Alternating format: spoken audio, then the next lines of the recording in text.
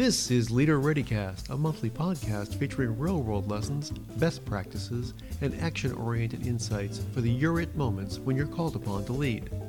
Leader ReadyCast is the official podcast of the National Preparedness Leadership Initiative, a joint program of the Harvard T.H. Chan School of Public Health and the Center for Public Leadership at the Harvard John F. Kennedy School of Government. Subscribe to Leader ReadyCast wherever you get your favorite podcasts.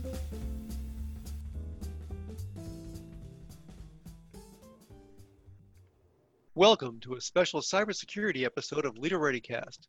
This is part of our COVID-19 minicast series. And while much of the focus these days is on the coronavirus as well as the street protests, those with their eyes open are seeing an increase in cyber threats.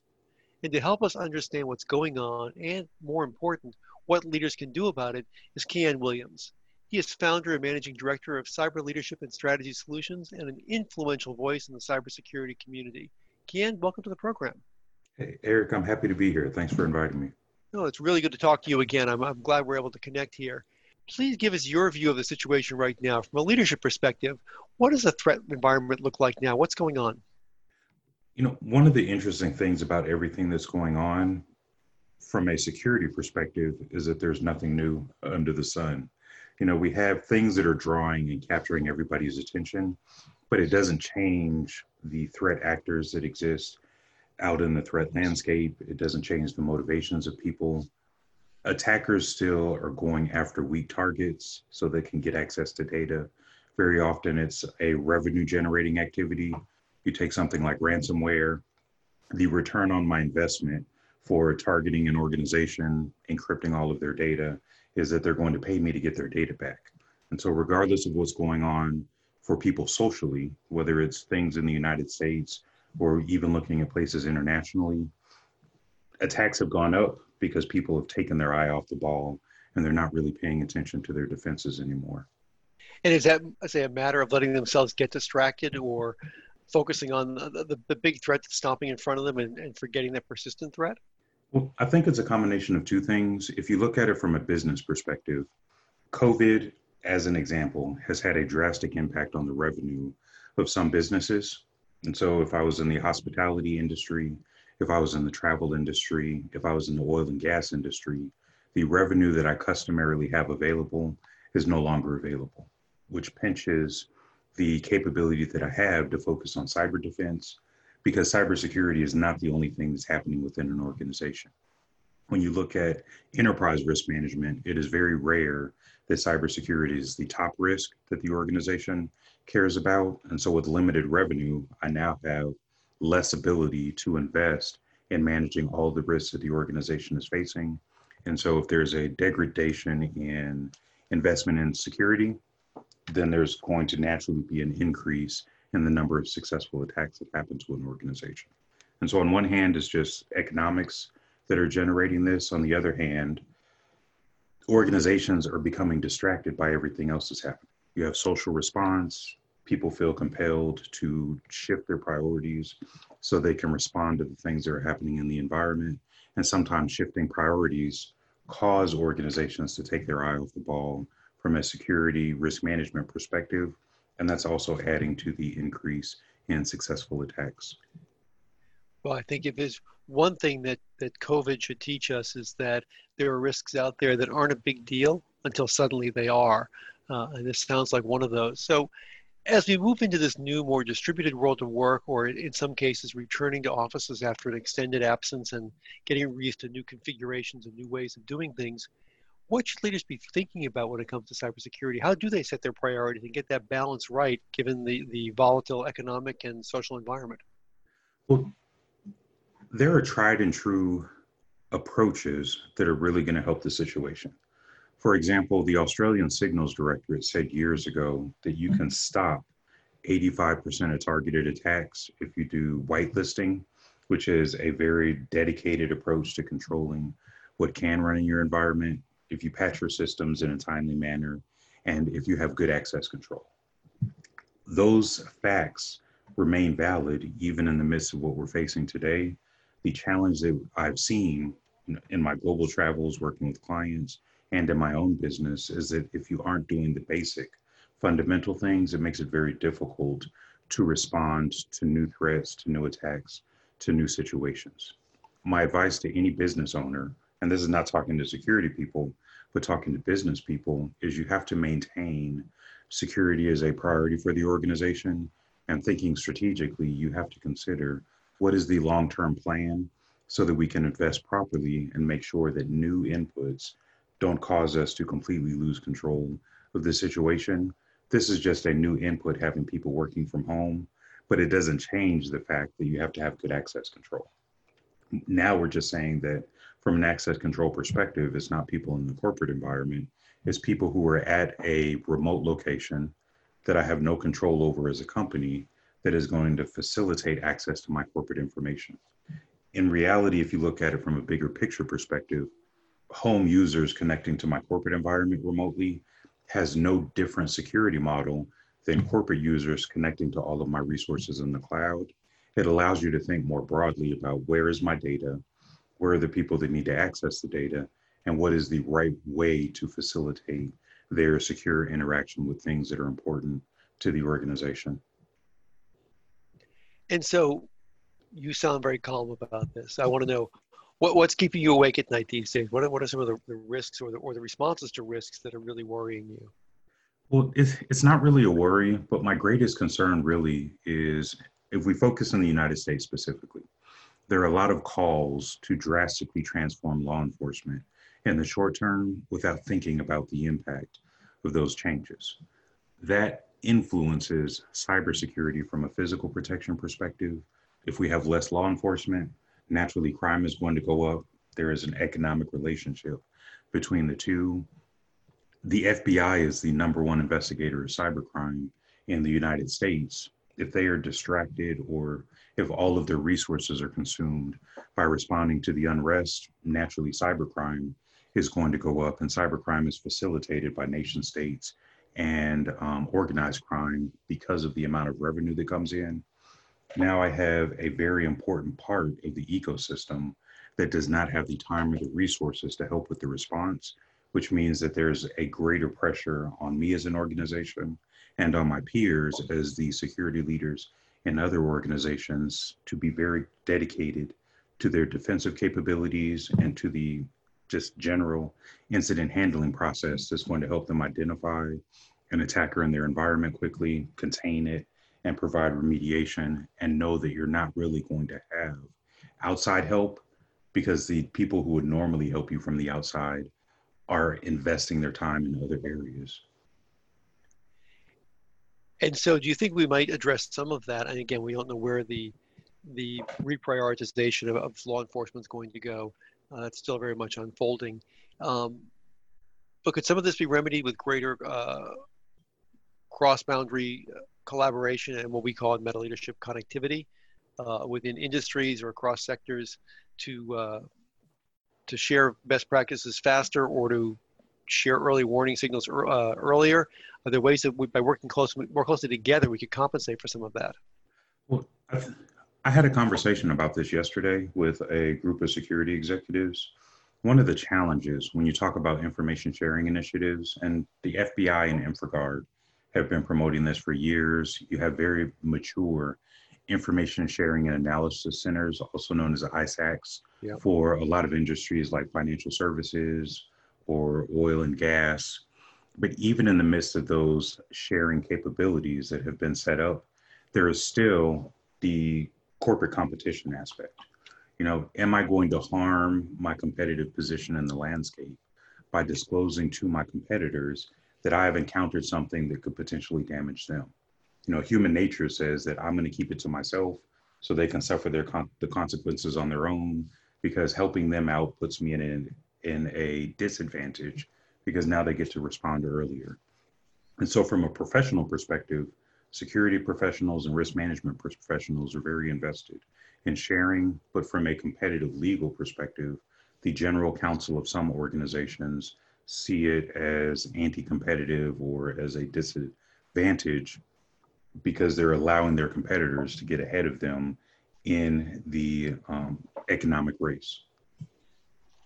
Yes, and I also have done a fair amount of work in the oil and gas business, and I know the ISACs well. And one of the things I know that they at least promote, and whether they carry through with it or not is perhaps a different question. But in the physical security space, is there are no secrets in safety and security, and perhaps this may spur some attempts to come up with a pre or post competitive space that lets them share within boundaries that don't compromise anyone's competitive position, but that actually benefits everyone because I think as we've seen, and you talked about hospitality, oil and gas, these various sectors, right now they're suffering as a whole.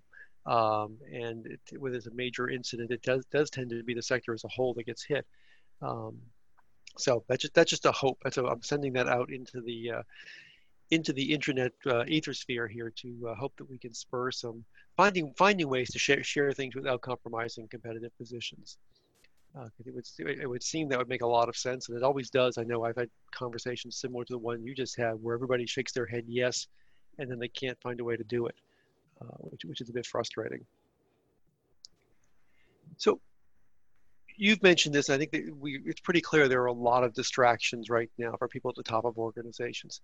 How do you advise cybersecurity professionals to lead up effectively so they can keep that organization well protected? They can make sure that they are getting at least the core resources they need in order to keep things safe. How do you manage that leading up to a CEO or other executive who might not quite understand all the intricacies of security? Well, one of the best tools that a security executive has when they're trying to communicate up to the CEO and the board of directors is information. One of the things that we teach in a class that I have the blessing to facilitate is just the good quality and the good construction of your metrics. If I give a hat tip to Marcus Random, who used to be the CTO at Tenable, he used to always argue that there is a huge difference between an actual metric, which is going to inform and direct resources, and interesting information, which doesn't allow you to do anything with it. And so you take the proverbial, how many penetrations did the firewall stop? I have no influence over outside sources. The firewall is just a tool that is not going to be valuable information for the board. It would make much more sense to focus on things that are actionable, that we can influence from the inside. Things like, to what extent is the configuration of our firewall influencing the amount of things that get into the environment that shouldn't be there? It requires a little more thought. It requires a little more finesse in pulling good information out of the data. For us corporately, we do some fun things with volatility analysis and standard deviation, just like you would do for financial investing. Understanding the volatility of the financial status of a company that I might invest in also helps you identify the volatility of the situation from a security perspective, so that you can identify outliers where I'm using math and statistical analysis to identify the difference between normal and something that's 2 standard deviations from the mean is abnormal and requires additional investigation and additional action. I think outside the scope of security. And so security is coming to the table with things that don't matter. It is never going to be able to compete with other things that are happening in the boardroom that are very impactful for operations, legal risk, vendor management, and all other manner of things that are concerns depending on the industry that we're talking about. That's a really important point you make, that notion of controlling the metric and making sure the metric is meaningful. I've seen that over and over again, and certainly not just in the cyber world, but if people, and particularly those without great expertise, as you may be leading up, say, to a board has more general knowledge, if they get locked into a metric, they tend to hold on to it like a lifesaver. And if it's the wrong metric, you can spend a lot of time feeding that beast when it isn't going to have any impact. And I like the approach you describe of really figuring out which metrics matter, and then driving to that and making sure people understand what normal looks like, what abnormal looks like, and where they should be paying attention. Because particularly leading up to a board, as you mentioned, whose agendas tend to be overcrowded and they have limited attention spans, you've got a short period of time in which to grab them and with something that's compelling and actually getting them to act. I think that's great advice. Any other tips along that line? in terms of managing that relationship? Well, getting to know people is also important. I have the pleasure of being on a board of directors now. It's a not-for-profit board. It's not the same thing in terms of the difficulty of the decisions that we're making that you would have for one of your Fortune 100 corporate boards. But the idea is still the same. The quality of the information, the timeliness of the information, how you get it in front of people. Any organization that has committees on the board is going to be a great place for security leaders to start, so that you start to develop a relationship with the person who is the chairperson of the risk committee. Is a much better approach than coming to the board of directors once per quarter for 15 minutes as a stranger and you're just reading information on the slide.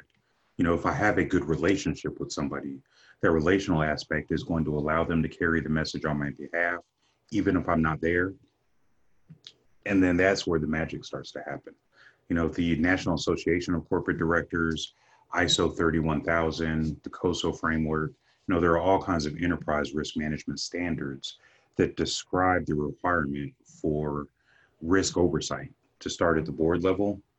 And the board is accustomed to evaluating risk broadly, but it requires a relationship between security and somebody on the board who cares about risk, so that the board understands from a security context what's important beyond compliance, what are the right things that we're going to do, what are the right investments to make to support the mission. The entire objective of security is to allow the mission to go forward without interruption. And I think the more security people move away from compliance and are more mission oriented and business oriented, you're going to have better conversations, you're going to have better relationships, it's going to produce better outcomes over time, regardless of the industry and regardless of the organization within an industry.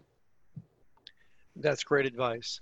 I have one last question for you, and it's more of a personal nature. And then I know you do a lot of mentoring. What advice are you giving to people right now that you mentor? Has anything changed as we've gone through COVID in terms of how you help people think about their futures? Well, one of the things that I encourage everybody to do, whether they're entry-level people or executives, is read. The conversation that we've had today could have been very technical. We were able to have a more business-oriented conversation because 80% of my reading is business reading, not technical reading. I forget who said it, but there was a really smart person once upon a time that said, if you read one book a month about a subject, within a few years, you're going to be an expert on that subject because you're constantly ingesting good information. And then you have something to balance the news media against, press releases, other stories. Now I'm just not a casual consumer of the information, but I've read authoritative sources and I've invested a lot of time so that I know what I'm talking about. Security people have spent decades mastering technology, but there is no business content in security certifications and security education. If I go to get a master's in cybersecurity, 90% of my coursework is going to be technical. So most of the people that I have the opportunity to mentor are in the security profession, and I encourage them to read as much as they can about business, how business works, how the board of directors works. Boards That Lead is one of my favorite books on my bookshelf. So I tip my hat to the professors from Harvard that put that book together. But understanding how a business works is going to put you in a better position to communicate the value of what you offer to that business, whether I'm in security, whether I'm in human resources, whether I'm in IT, whether I'm in engineering. Ultimately, I have to know, how does my work apply in the greater context of the organization that I'm supporting? And that's the best thing any professional can do, whether they're an entry-level person or an executive. Well, that is great advice. And as one also does a fair amount of reading, I think we can never encourage people to read too much. It's a great idea. And you're right, to have that broader context and understand the world in which you are operating beyond the technical aspects is absolutely critical to having influence beyond your authority and your ability to get people to support your priorities. I want to thank Kian Williams of Cyber Leadership and Strategy Solutions for joining me today to share his insights. You can learn more about Kian and his work at class-llc.com. And as always, you can learn more about the National Preparedness Leadership Initiative, including our new online crisis leadership courses at npli.sph.harvard.edu. Until next time, always be ready to lead. This has been another episode of Leader ReadyCast from the National Preparedness Leadership Initiative. Subscribe to Leader ReadyCast wherever you get your favorite podcasts, and find out more about us at npli.sph.harvard.edu. Follow us on Twitter at HarvardNPLI. Thanks for listening, and be ready to lead.